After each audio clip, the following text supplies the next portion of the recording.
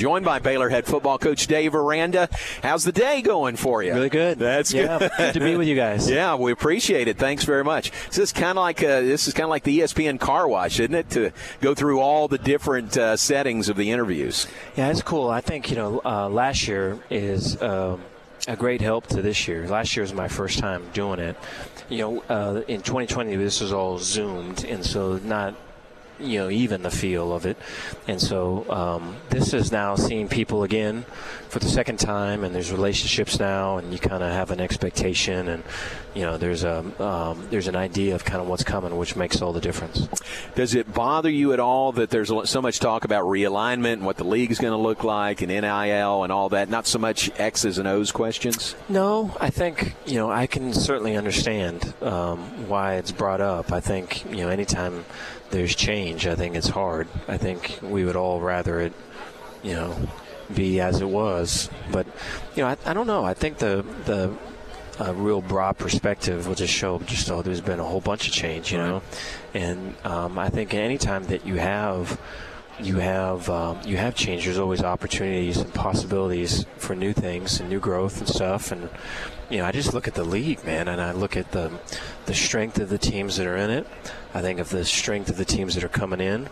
Excited about the new commissioner. I think there's a lot to feel fired up about. So I'm excited. What's been your interaction with Brett Yearmark, if any yet? Yeah, so I've talked to him twice. So he called last week and had a really good talk with him there. It's just kind of introducing, talking about families and past histories and stuff, beliefs, and then had a talk with him today. And so strikes me, if I were to, like brand comes up a lot, promotion comes up a lot, and I think, if I were to take a timeout and step away from all of it, I would look at the Big 12 as being very, very strong culturally, but almost to I don't know. Can you be too strong culturally? Yeah. And so it's almost like I think the promotion piece and the brand and all of it. And I think the trick of all of it is to not lose kind of who you are to get across to who you need to get to. And I think, that's the tightrope walk right there. And so I think he sees all of that just like that. And so I think it's a good thing, man. I'm excited. For you, how do you process all of that, all of the off the field stuff that college football is going through right now, and it's a lot. Mm-hmm. And then you're on the field, X's and O's, players and coaches. And I mean, do you have to try to separate all that and put one in one compartment and one in the other? That's a good question. I think a lot of it comes up in recruiting, and so that's where it comes up the most. And it'll come up from certain schools that will bring it up and try to position it a certain way, and so you address it there. But then I think the other piece would be coaches. I think coaches on your staff. I think it's important to be all forthcoming and forthright with whatever bringing them up to speed, because I'm sure they're all hearing it on their car ride to and from work and just whatever else. And so I think there's that piece. The last would be with the team. I don't know, like with the team particularly, if it really affects them really at all. I think they're just so ingrained in the day-to-day, and I think that's where the magic is right there. That's where you'd like for us all to be, right, is that we're so focused on winning today that, this other stuff is just outside noise. And so, but I think it's, as a leader, you have to address all of it. So it is a thing, but it's important. What emotions hit you when you come back into this building? Yeah, I was thinking about that this morning. Yeah, the main one would be just how fast time goes. Yeah. It's funny how fast it goes. And I love the ritual part of it, of going through this. And it used to be when I was an assistant coach that the Major League All-Star game was like this. Once that came, that was like the end of your summer. So it's time to get back.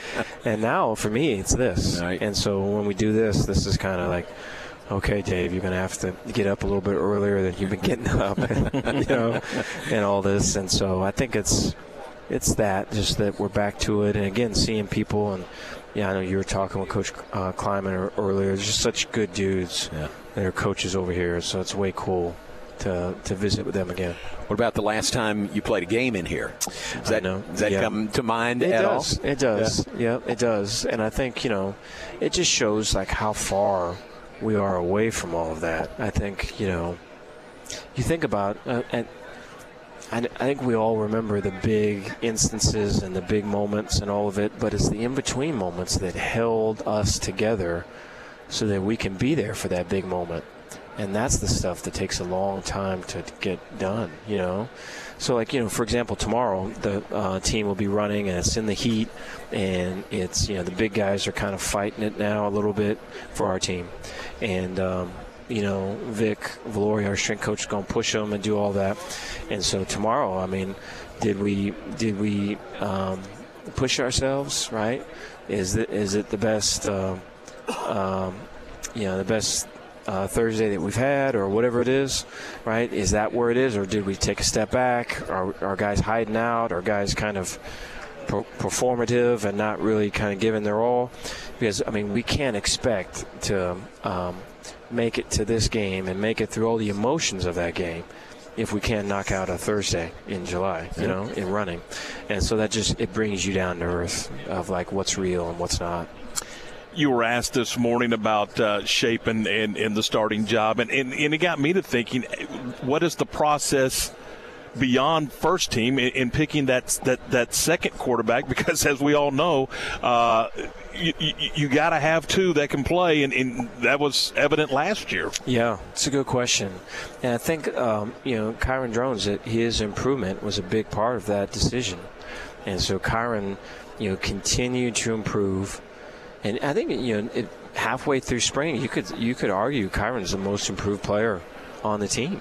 And just his confidence was showing, and the reps that he had, he made the most of, and there'd be a thing a day. Oh, hey, did you see Kyron do this, or did you see that throw he made?